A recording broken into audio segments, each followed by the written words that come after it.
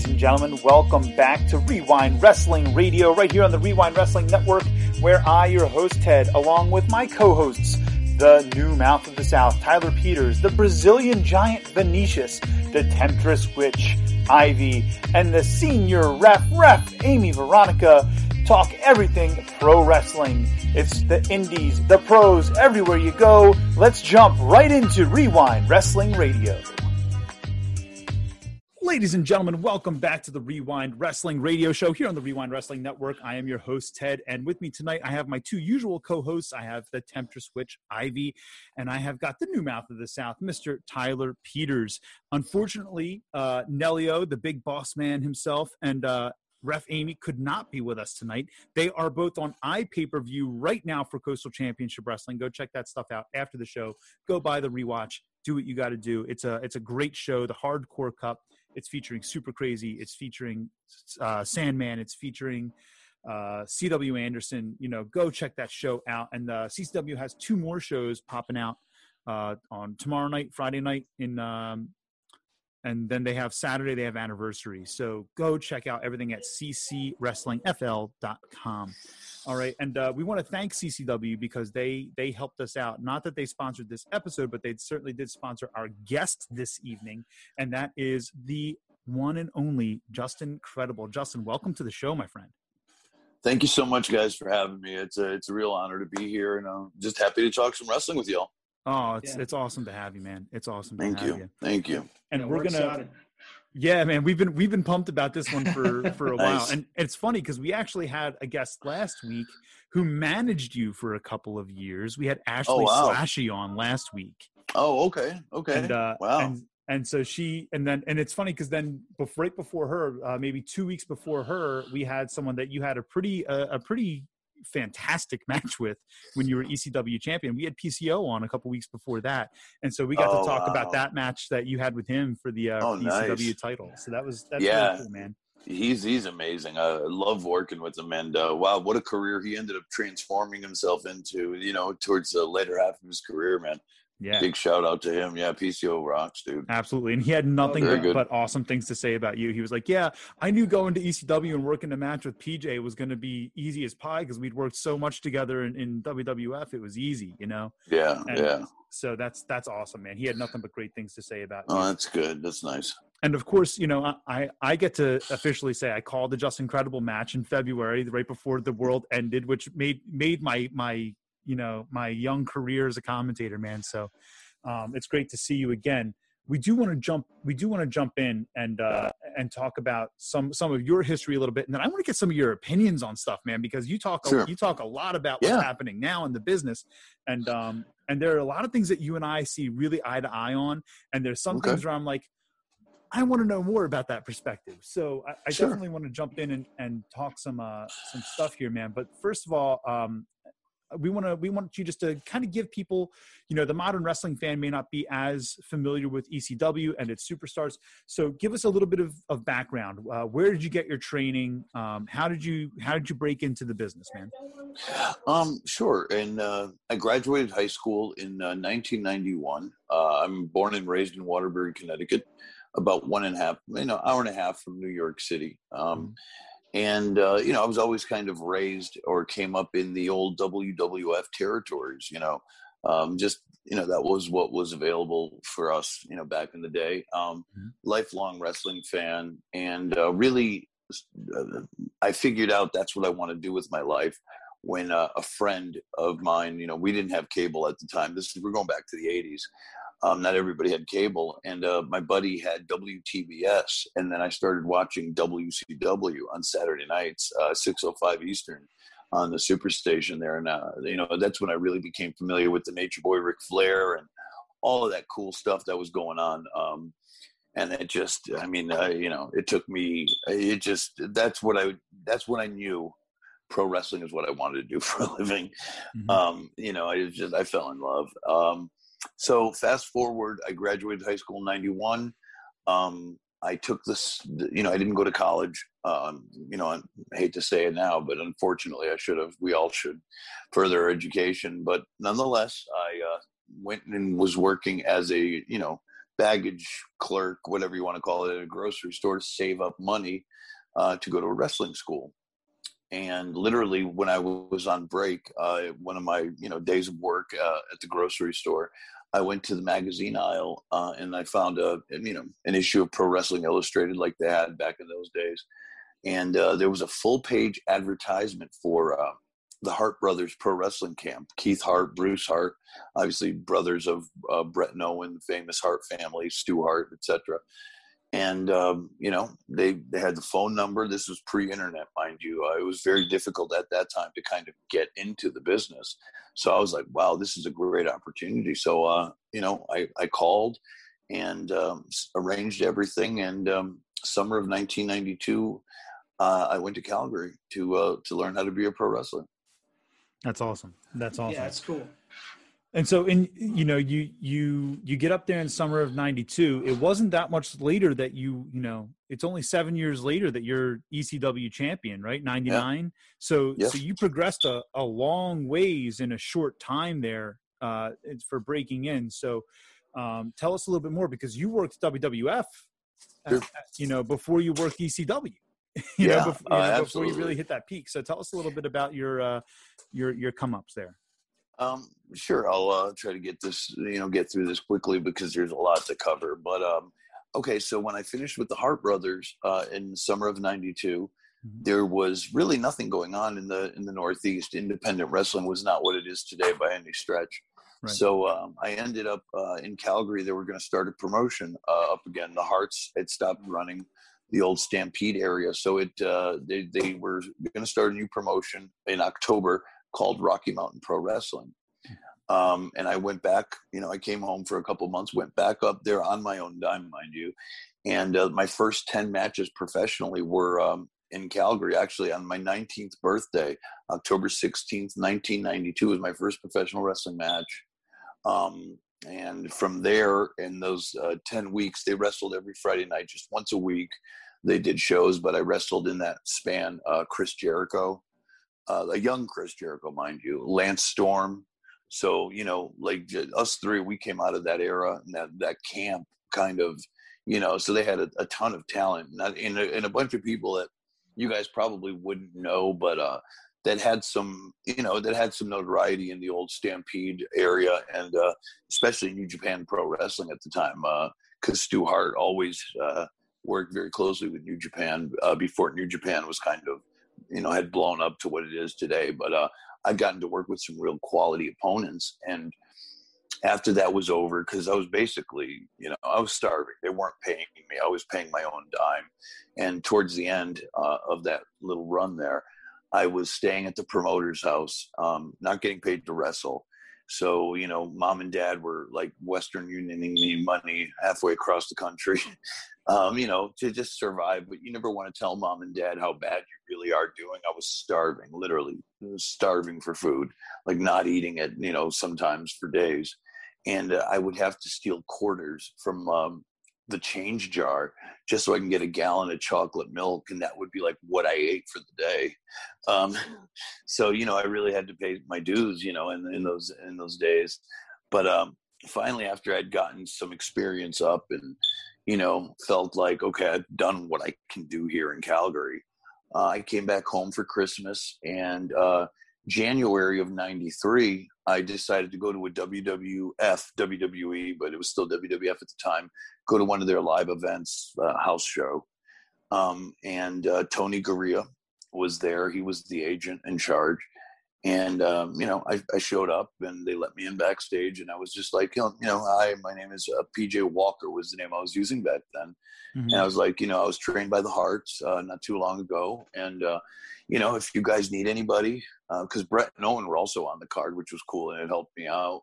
Mm-hmm. But, if you need anybody, I'm here. Like if somebody knows shows or travels, sometimes, shit happens because their schedules were so crazy. And he's like, well, we're okay for now, but you're more than welcome to watch the show from the backstage area, which I did. So at the end of the show, I went to say my goodbyes and to thank him for letting me kind of hang out and watch the show. And he said, well, if you're interested in extra work, like, job work, being a jobber, he goes, we're starting a new show every Monday night called Monday Night Raw. and we're going to be taping in Manhattan. So, for me, it's an hour and a half, and they didn't have to spend. This is when Vince's steroid trial was going on, so they're like, we won't have to spend a lot of money bringing you up, and we'll pay you $150 a show, which was great in those days, and I was like, sure, and that's how I got my foot in the door and started my relationship with the WWE. That's awesome, man. That's absolutely awesome. Very interesting. Yeah. Very cool. Yeah. Tyler, I'm gonna send it over to you, brother. I know you've got a handful of questions as well. Yes, sir. It's great. It's an honor to have you on the show. I was just going to ask you, speaking of WWE, it segues, how was Vince McMahon? Do you have any interesting stories about what he's like? Because we're always curious as fans, how Vince is really. And just wanted to get your experience, your impression of it. I mean, he's the boss. I mean, he would, the thing I would equate it to, at least with my experience, is like, he was like, in those days, he was very much, from what I hear today, he's very much, like very difficult to get a hold of. You have to go through all these channels to kind of get a meeting with him. But back then in the 90s, he was very available. I was talking to Vince all the time. Even as a jobber, I would talk to Vince. He's like Tony Soprano in the Sopranos crew. He was literally that guy. And I had a great relationship with him. I mean, he was very open, but also very, like, he's insane. He's the best word I could say is he's insane. Like, he doesn't want, like, if you cough or sneeze, that's like a sign of weakness for him. Like, he has he's just a really weird guy, and his standards are so high, not just for you, but for himself. Like, one thing I learned about Vince is he would never ask you to do anything that he personally wouldn't do himself in the ring. So, like, he just, he was one of the boys at the time. He was very much a carny, old school style promoter. I remember when he first offered me my job, he literally, I was just, like I said, I was just a job guy coming every other week to do TV. And he literally was like, PJ, you want to go for a walk with me? And I'm like, Vince McMahon's asking me to go for a walk. And this is during TV, like during a Raw. And I'm like, yes, sir. And he took me outside to this balcony. We were at like a war memorial in Massachusetts. And he takes me out to this little side balcony, which was very mafioso style. So, like, it felt like a hit, honestly. And he's very intimidating. I mean, you have no idea how intimidating this is. Because not only is he powerful, business-wise, in stature, you know what I mean? Like, he could fuck you up too, by the way. Not only is he powerful, he could kick your ass. He certainly could kick mine. And he's like, well, I like what you're doing here in the WWF, and I'd like to bring you along. But he just kept going on, and then he finally, the selling point, he goes, because we were at a war memorial, he points up to the American flag. He goes, "You see that flag, son?" I'm like, "Yes, sir." Because that's America. That's the land of opportunity. Kind of like the WWF. We're the land of opportunity. PJ, would you like an opportunity with the WWF? And I'm like, no, I'm 19. Nope, I wouldn't want an opportunity with you. Like, what the hell are you supposed to say? I was like, I'm just like, I'm sitting here like this. Okay, yeah, whatever, dude. Yeah. So that's how this crazy, beautiful relationship started. That's awesome. Well, thank you for that. That was very intriguing. I always wondered how Vince was. Yeah. So I have a follow-up question for that. So then Sure. you work for the WWF in the 90s. Obviously you leave WWF in the 90s. You go over, you start working for Paul Heyman and ECW. You come back as part of the Invasion angle right? And then you're there as part of X Factor. So you're there for a good stint in the early 2000s, a decade later probably not a decade later. You're probably there, 94 in WWF? My first contract was August 1, 94 till summer of 97. So I did about 3 years, did 3+ years in ECW, and then went back for another 2.5 from 2001 to 2003 or so. Right. But during that time that you were gone, like, wrestling boomed, right? That was the boom, right? Yes. So you come back to WWF. Was Vince noticeably different when you came back, or was he still the same guy, just with more to do? Everything changed. And I will tell you, the first night I was back, because I used to hang out, like I used to travel with like Hunter, Shawn Michaels, Razor was my best friend at the time, Scott Hall. Mm-hmm. And so after my debut, I believe it was at the Meadowlands in East Rutherford, New Jersey. And my run-in on Monday Night Raw was to come in and hit Chris Jericho with the chair and align myself with X-Pac. Mm-hmm. And so I was, that night after the show, I was traveling with, it was me, X-Pac, Hunter, and William Regal. And so Pac's rolling up a joint in the parking lot after the show. I didn't know that Hunter was with Stephanie yet.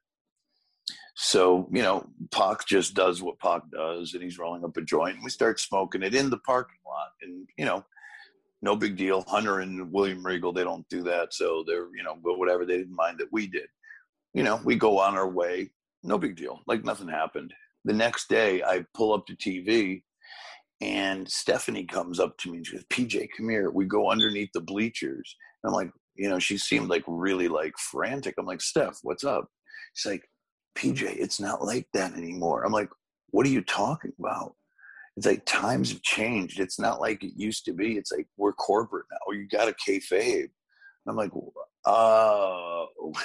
So, it was like a real change. Like the old mom and pop WWF from the Attitude Era and prior was now a corporate conglomerate, and you got to kind of really be careful, is what she was trying to tell me. Like, it's not like where I'm not condemning you for smoking a joint. Like, really, it's not a big deal. It's legal in most places now anyways. But back then it was just like, but we can't have, God forbid, something like that going on. So it's when I really realized, wow, this is not we're not in Kansas anymore, kind of a thing. Right. That's really cool. That's an interesting story. And I'm glad to hear that she definitely was pulling you aside to say, like, listen, I have your back. I'm trying to tell you, that's. Oh yeah, no, she was totally cool. And I was traveling with her boyfriend. I just didn't know it yet. Right. Perfect. Ivy, what do you got? Ooh, yeah, I've been waiting. Okay. So 2 things before I even get to my question. Sure. First and foremost, it's great to see you again. I was very excited, that you worked the ACPW show that Ted and I were both at. Total nostalgia, and I kind of like fangirled out a little bit there.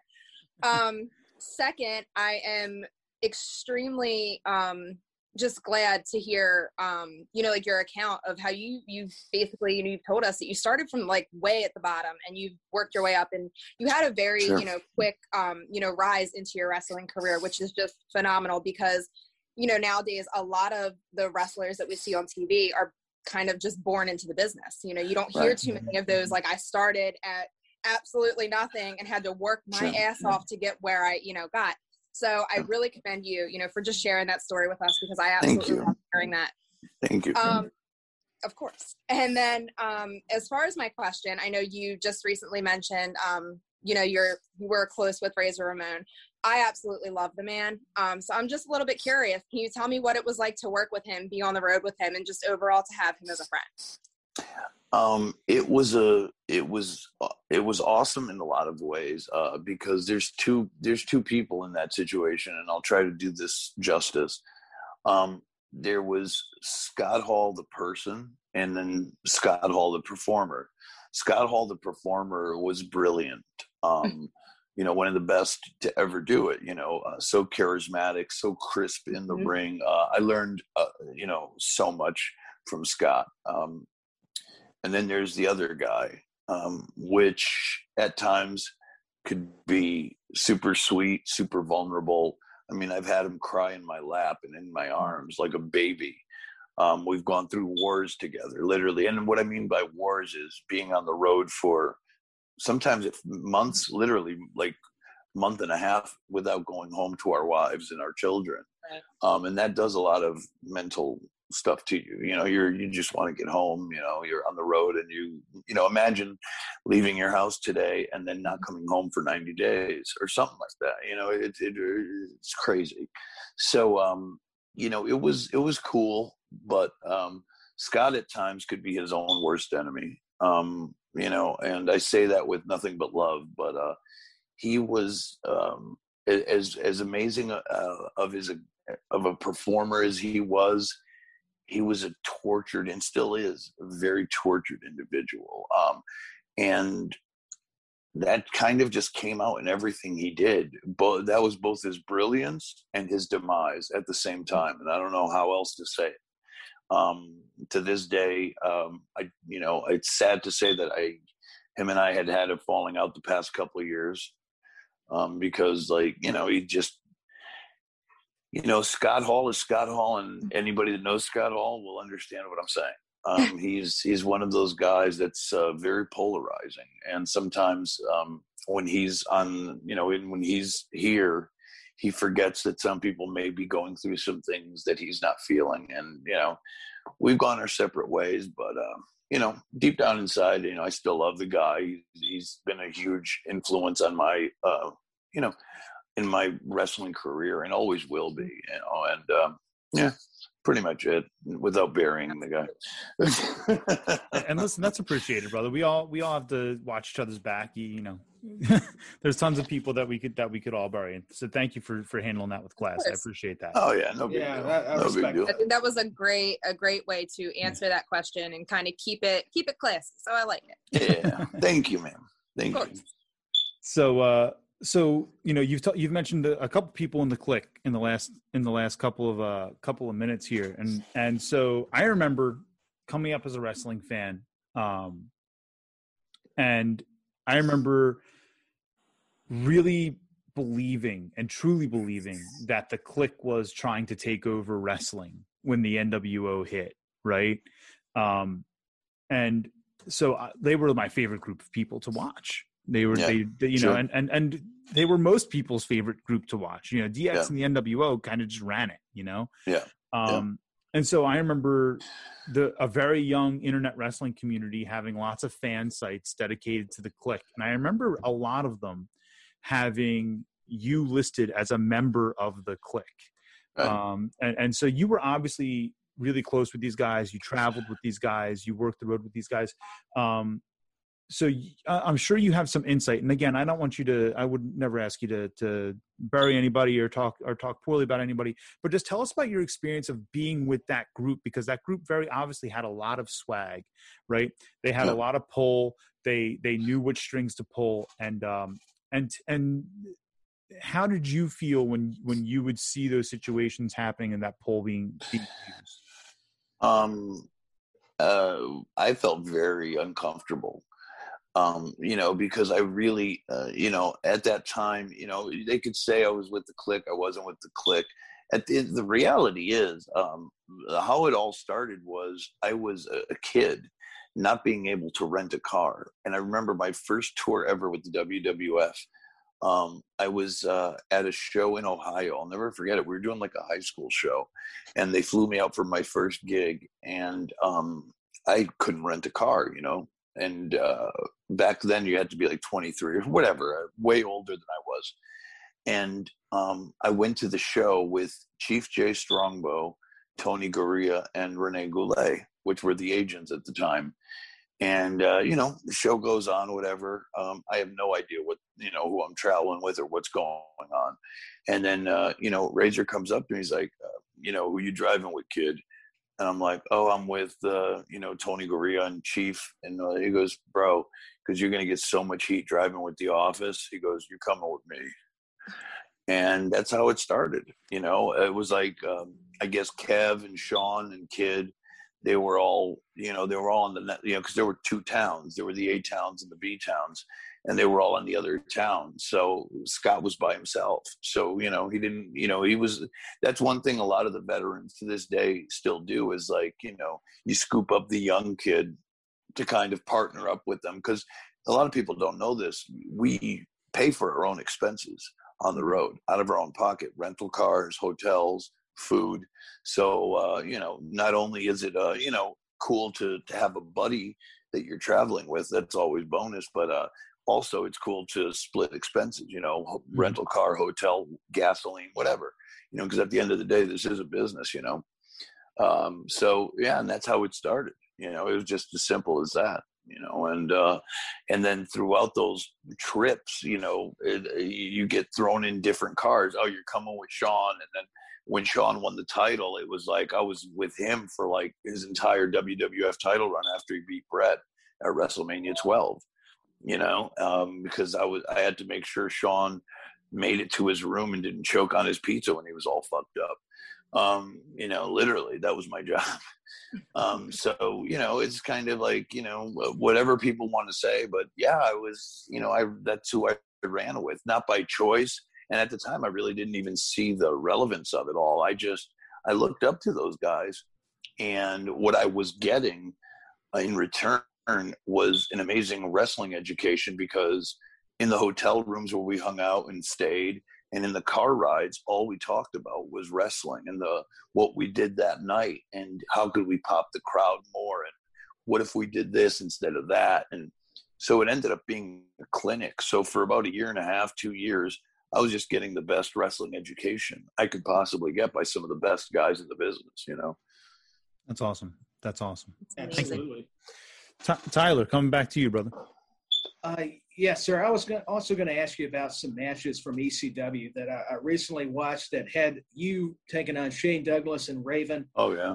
I just got to tell you, those were some of my favorite matches. You guys just had great chemistry. I love the way you used the kendo stick on Shane Douglas, the way you went back and forth on your promos. I mean, it's a shame that Shane Douglas, to me, don't get enough respect, because, man, the matches you guys had were just epic. They were classics that would hold up to anything. And what was it like, that experience working with those guys, Wre-Wind and Shane Douglas? I love working with Scotty. Don't get me wrong.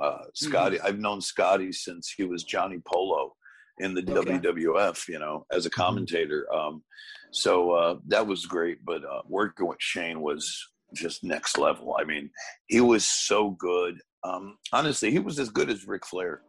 He just never got that. It's all a matter of television time and perception, and but Shane was just so good at what he did. He was so believable, and he really did have a chip on his shoulder about the business. And every time he went out there like it was, like it was his life.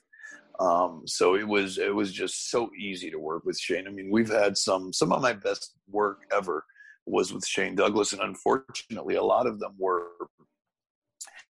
maybe matches that were televised on like hardcore TV, but never really made like pay-per-views or stuff like that. Mm-hmm. I really wish we had more matches that were like big spotlight matches, but we tore it down, man. He's, to this day, he's still one of my better friends in the business, and one of the greatest of all time, in my opinion, my humble opinion.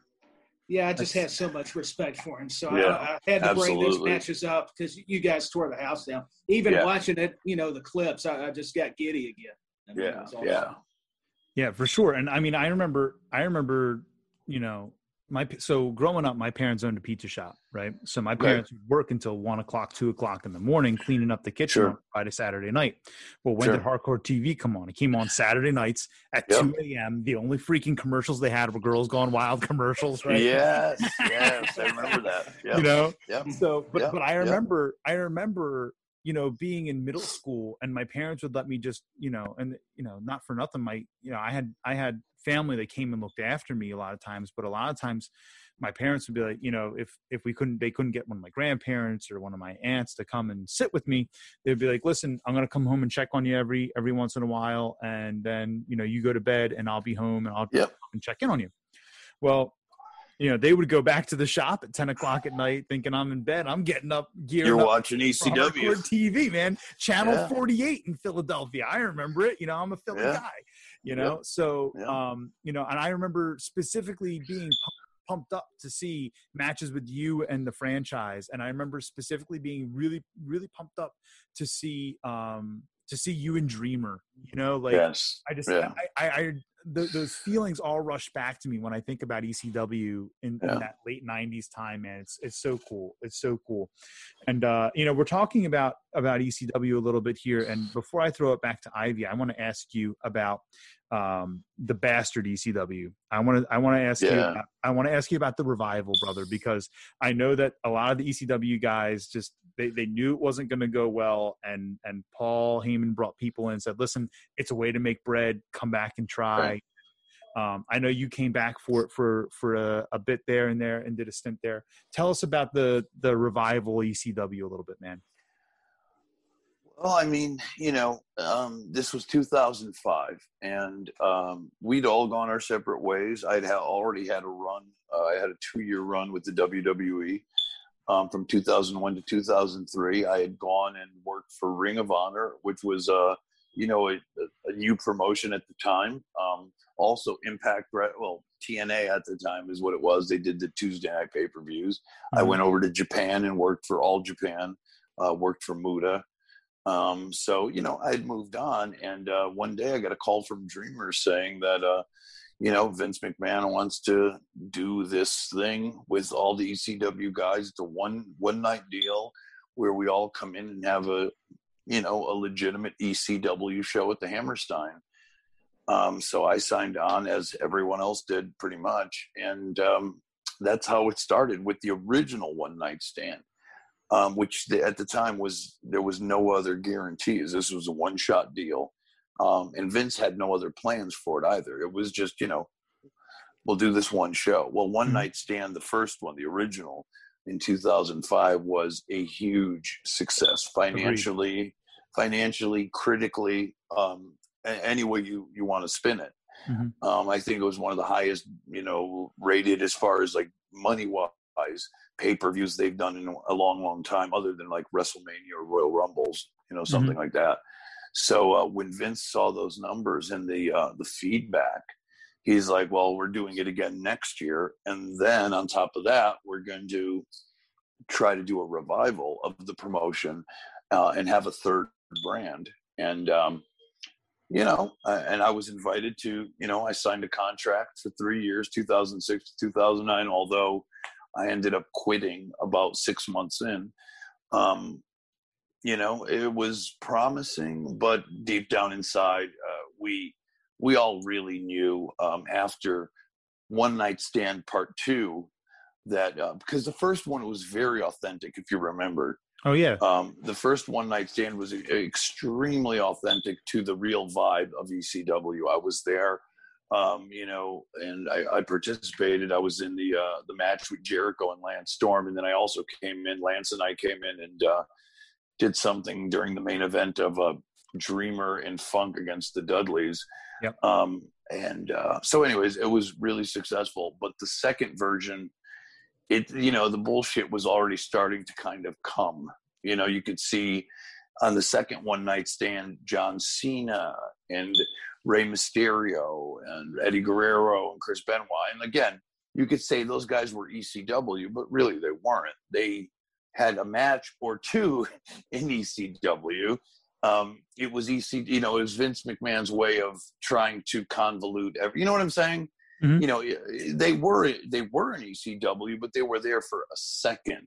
We're talking about the Dreamers, the Sandmans, the Balls Mahonies, the New Jacks, and the Just Incredibles, the Lance Storms, the Rhinos, guys that were there for an extended period of time that really were the promotion, the Steve Carinos, the Jerry Lynn's, the Rob Van Dams. So he was already trying to make it something it wasn't. We all knew from the beginning what it was going to be. But, in a world where there was no WCW anymore, there was no other promotion. TNA was still very young out the gate. There was no other wrestling promotion in the United States that had any kind of, anything really going on that could pay anybody. So what else are you going to do? Right. You know, you were lucky to get an offer. So, you know, we joined on to the ill-fated fake ECW. Got it. You know? Yeah, man. And I think we can all agree that was a disappointment, and probably the best thing to come out of that second ECW. CM Punk. You know what? Not even CM Punk, because CM Punk, I think CM Punk would have gotten signed either way, and I think he just would have come up through different channels. Yeah, I think he would have just come up through different channels. I think he would have gone to OVW for a couple months, and then he would have boosted up, because he was so popular. He was the first. The way I look at CM Punk is he was the first indie darling that WWF went out and said, okay, this guy is loved by people that go to these small shows. Yeah. You know, will that translate over? I think they would have tested that water no matter what. ECW was just the right way to do it, because it was the smaller show. And then that was his debut, believe it or not.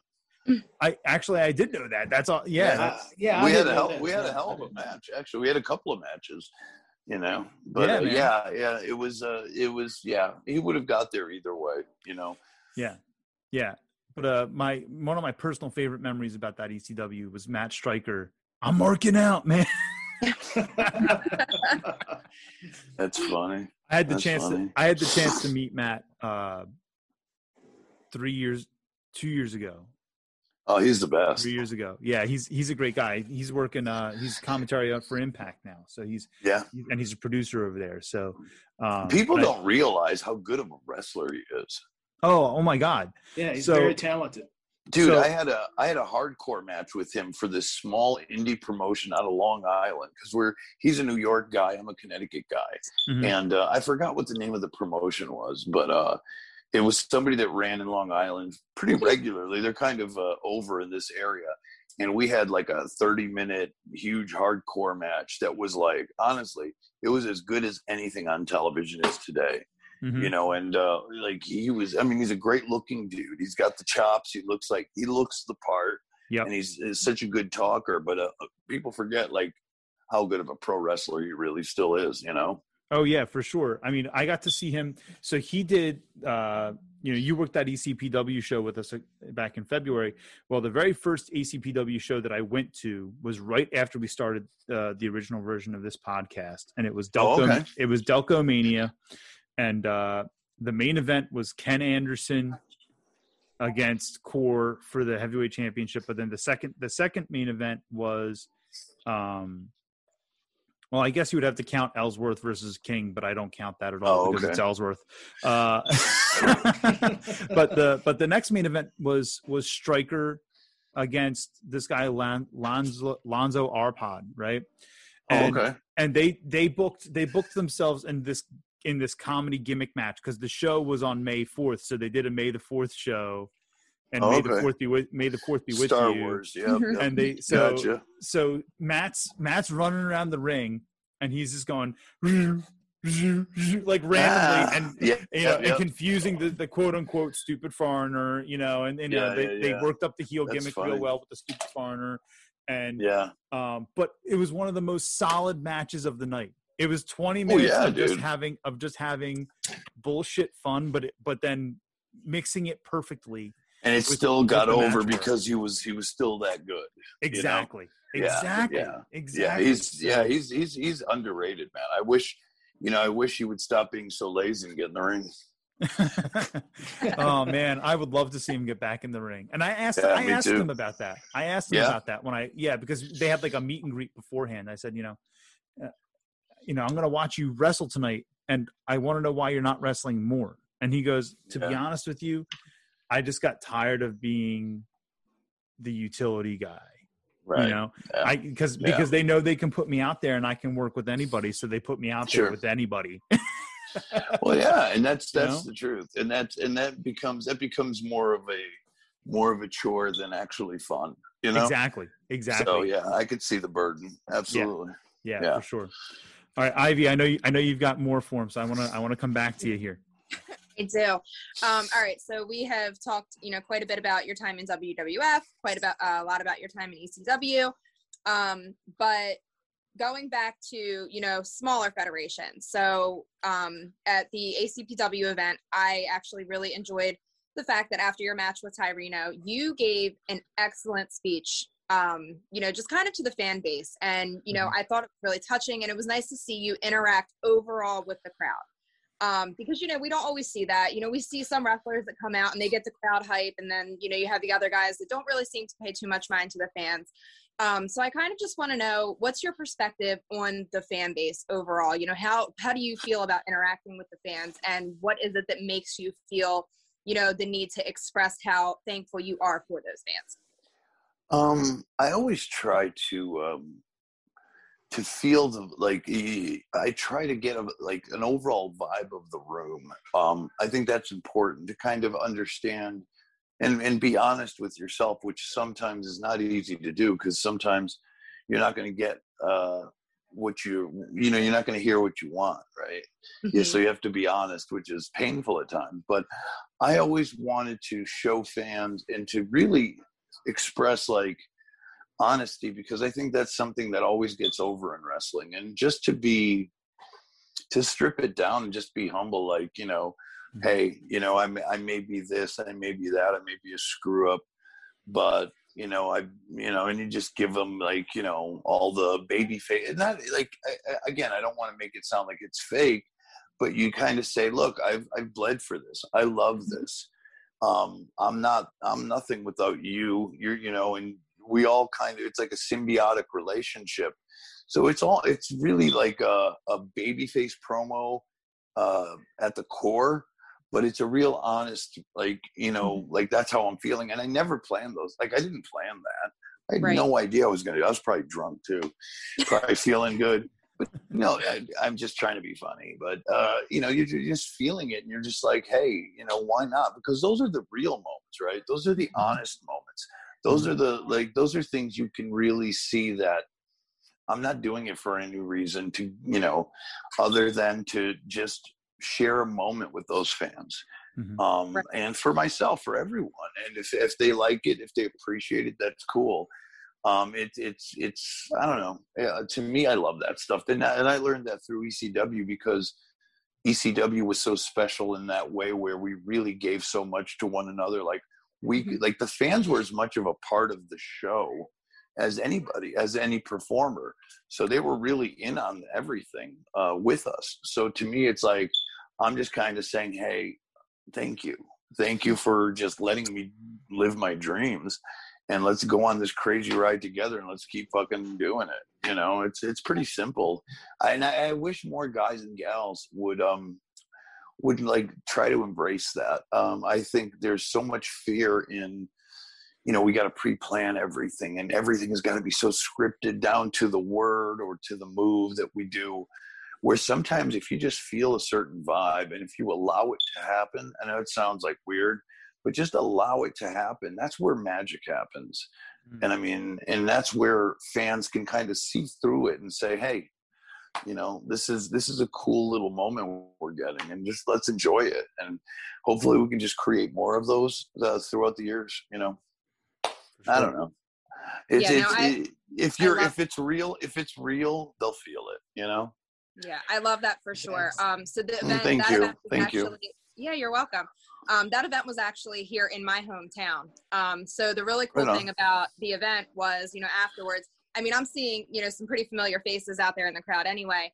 And one of my cousins, she is a bartender at one of the local bars, and quite a few of the guys that frequent the bar happened to come to the event that night. And she, kind of told me that they were just in there raving about the show overall, because we don't get things like that in this area. And then on top of that, lots of the guys were definitely marking out and had total nostalgia because you were there. So, I just kind of wanted to relay that, from all my homies back here, to let you know that, they really did appreciate that. Oh, that's so nice. Thank you so much. I really appreciate that. Absolutely. That's so sweet. Thank you. That's awesome. Yeah, absolutely. Very cool. So when you were working ECW for those 3 years, were you still living in Connecticut, or did you live down here? Did you live in the Philadelphia area? Oh, no, I've always lived in Connecticut. I bought a home in 2001. I bought a home in New Jersey because my wife is from New Jersey. And we had just had our firstborn in 2000. So, and, being with that, I was with the WWE. It was just like a no-brainer to kind of have her close to her family while I was on the road. Because, I was on the road so much. Right. So we bought our home, on the Jersey Shore. But between the Jersey Shore and Connecticut is where I've always lived. And right now I live in Connecticut. Got it. Not by choice. So not by choice. So I've got to ask, man, after, those ECW shows down at 2300, you guys wrap a show, you guys are getting ready to head out. Where's your go-to spot to go get grub, man? You're walking out of 2300. Where are you going? You're asking the wrong cat because you're going to be very disappointed. My fat ass is going straight home. Really? Bro, you're taking that 3-hour drive home with no refuel, brother? I am so old. I just want to get home. Even back then, even when I was young, I was old young guy. Because I've been doing this shit for so long, dude. I was just like, are we done? Let's just go. Hell yeah, dude. If I would, the only time I would ever party or like hang out locally was like if I was flying. Like, so if I had a hotel room and I had to fly out the next morning, then the shit's on. But right. if I can like the show's over and I'm driving home, I've been pulled over so many times in my gear. I've been pulled over with dried blood all over my face. And like, literally imagine like a trooper pulling you over and you're like bleeding. It's like, hey officer, I was just trying to get home. I'm not even kidding. That's happened like way too many times. I'm surprised I haven't been arrested. But I just want to get home, dog. I'm like, that's when you've been doing this shit way too long, right? Still going into Wawa at 3 a.m. with like blood and like jean shorts in the middle of winter. It's dope. That's fantastic. That's fantastic. It is. Oh man. So something we absolutely have to ask you about, because I do want to transition this into talking a little bit about what we're seeing a little bit more today and sure. some advice that you have for some of the young people coming up in the business. But I have to ask you about the plane ride from hell, man. Tell us about the plane ride from hell, please. It's really been overblown. I actually did an episode, season 3, Dark Side of the Ring. Mm-hmm. I'm a guest on it, and I will be appearing in the new season. We taped it about a month ago, actually. Should be coming out, with the rest of the new episodes for season 3. But and it was just one of those things where we did a pay-per-view. I believe the pay-per-view is called Insurrection in London. And on the way home, we were, it was a Saturday night. We did the pay-per-view at the Wembley, on a Saturday night. So we flew home Saturday or Sunday, and everybody just got totally whacked, man. There was booze everywhere. And, everything you've heard is probably true, of, Flair naked with the robe. I had to wheel Razor through customs, passed out in a wheelchair. And then Jim Ross has had a talent relations as I'm rolling Razor through with the, imagine Razor with the leather jacket and the shades all fucked up, like passed out. And I'm sitting here rolling him through it. And I'm the sober one. Like, really? Like, I'm the good guy in this whole scenario. So, the shit was really on. But, it was just one of those things, man, where everybody was it was a sign of the times, man. It was that was like our Guns N' Roses moment for the WWF crew. It was just like, because it's happened a lot. That shit happened all the time. It just never was publicized, and that's what kind of started killing it for a lot of it was, now it's like everybody knows everything, because that shit would happen a lot. It's just now everybody knows, Mm-hmm. Social media killed kayfabe, brother. It really did. It really did. We've talked about that before. Yes. Yeah, it really did. It really did. Yeah. Oh man, ladies and gentlemen. So Justin Credible had a couple of podcasts lined up tonight, and he wasn't able to keep going with the interview right then and there. So we're going to talk to him. We're going to maybe get part 2 going at some point. We had an awesome time tonight interviewing the one, the only Justin Credible. He's not just the greatest. He's not just the best. He's just incredible.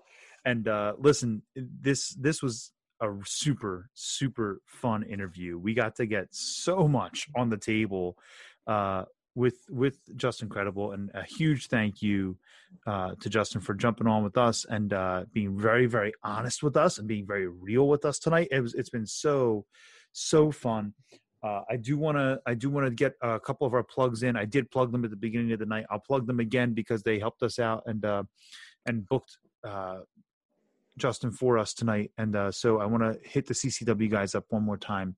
They got a ton of shows coming up. This weekend is huge for them. Check everything out. Buy your tickets. Buy the iPay-per-views, okay? Do everything you need to do. And you can do that at ccwrestlingfl.com. Make sure you check those guys out. But I also want to let you guys know that ACPW, the Proving Ground School, is back up and running. So you'll see me posting and sharing that stuff as on social media. But then also, they just filmed a whole boatload of matches, and they are putting out an iPay-per-view in the coming weeks that you can go check out. And their weekly YouTube content's going to get all filled up. And yours truly is back on commentary with the voice of ACPW, Mr. Jason Abrams. And I'm super excited to be back on the mic with Jason and doing our thing. They filmed 16 matches this past weekend, and they had a ball doing it. And I'm super excited for everything they've got going on. So, go check out ACPW by going to acpwrestling.com. That's acpwrestling.com. And again, if you're looking to be a pro wrestler, a manager, a referee, okay, we're associated with 2 fantastic schools on this show. We have the ACPW Proving Ground School up here in the Philadelphia area. We've got the CCW training facility down in South Florida. Go hit one of these people up. If you want to join the wrestling ranks, you want to get in there and break in like Justin Credible did, break in and do what you've got to do, then make sure you jump on with us. And now I want to let you guys know what's going on. So next week we just have the crew on. It's fantastic. We haven't gotten a chance just for the 5 of us just to have fun in a while, right? So the 5 of us are going to get to hang out, which will be really, really cool. And then we've also got no guest the next week. So what we're actually going to do is we're going to take, usually I like to take a break right around Easter and give everyone a little bit of a chance to kind of recoup and be with their family and do what they've got to do, even if they don't celebrate the holiday, just because it's a nice time. The kids a lot of times have off from school. Everybody can kind of hit the reset button. So we're not going to do a new show on the 1st, but we are going to post content for you guys to go back and listen to, maybe an episode that you've missed from the past. And then the week after that, April 8th, is going to be our WrestleMania preview show, and it's going to be live on YouTube. And we have an awesome guest set up for that show. He is the one, the only Crowbar from WCW. He's a WCW tag team champion with David Flair, right? He wrestled in the inaugural light heavyweight championship tournament in the WWF, losing to Taka Mikinuchu. I can't say his name. Taka Mikinuchu, right? He wrestled in ECW. He wrestled PJ. He wrestled Lance Storm. He wrestled the franchise. He's been in Ring of Honor. Even recently, he's been in Ring of Honor. He wrestled in Impact as the Tempest. He's been rated by Pro Wrestling Illustrated. So, and you're going to be able to ask Crowbar live questions. So I set this interview up. So it's not just us asking the questions. You guys live in the chat on YouTube, you get to ask questions of this veteran of the business who has reinvented himself lately. If you have not checked out his Twitter account, you need to go check out Crowbar's Twitter account, WCW Crowbar. His new promos are amazing. His highlight reels are great. He's still got every bit of what he used to have in the ring. He flies around still and does all of the flippy stuff that you knew, whippersnackers on the wrestling scene these days I like to watch.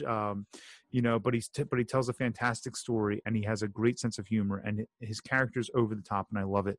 So we're super excited to have Crowbar with us on April 8th live, 8:30 p.m. here on YouTube, and we're gonna have a great time with that. So with that being said, guys, I hope that you guys have enjoyed this show. I know we did. We had a great time interviewing Justin Credible. It was such a fun show. Oh, it was awesome. But I just wanted to say a huge thank you to Justin for joining us tonight, because it was such a fun interview, and I'm super excited to maybe get him back on in the future. Maybe we can get him and Lance Storm on together, tell some road stories together. That would be awesome. That'd be awesome.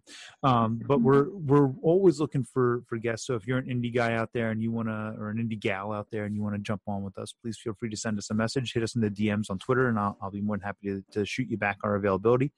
And folks, we are in the midst of getting this thing up and running. We have t-shirt designs in. We're going to be selling that stuff real soon. So please keep continuing with your support.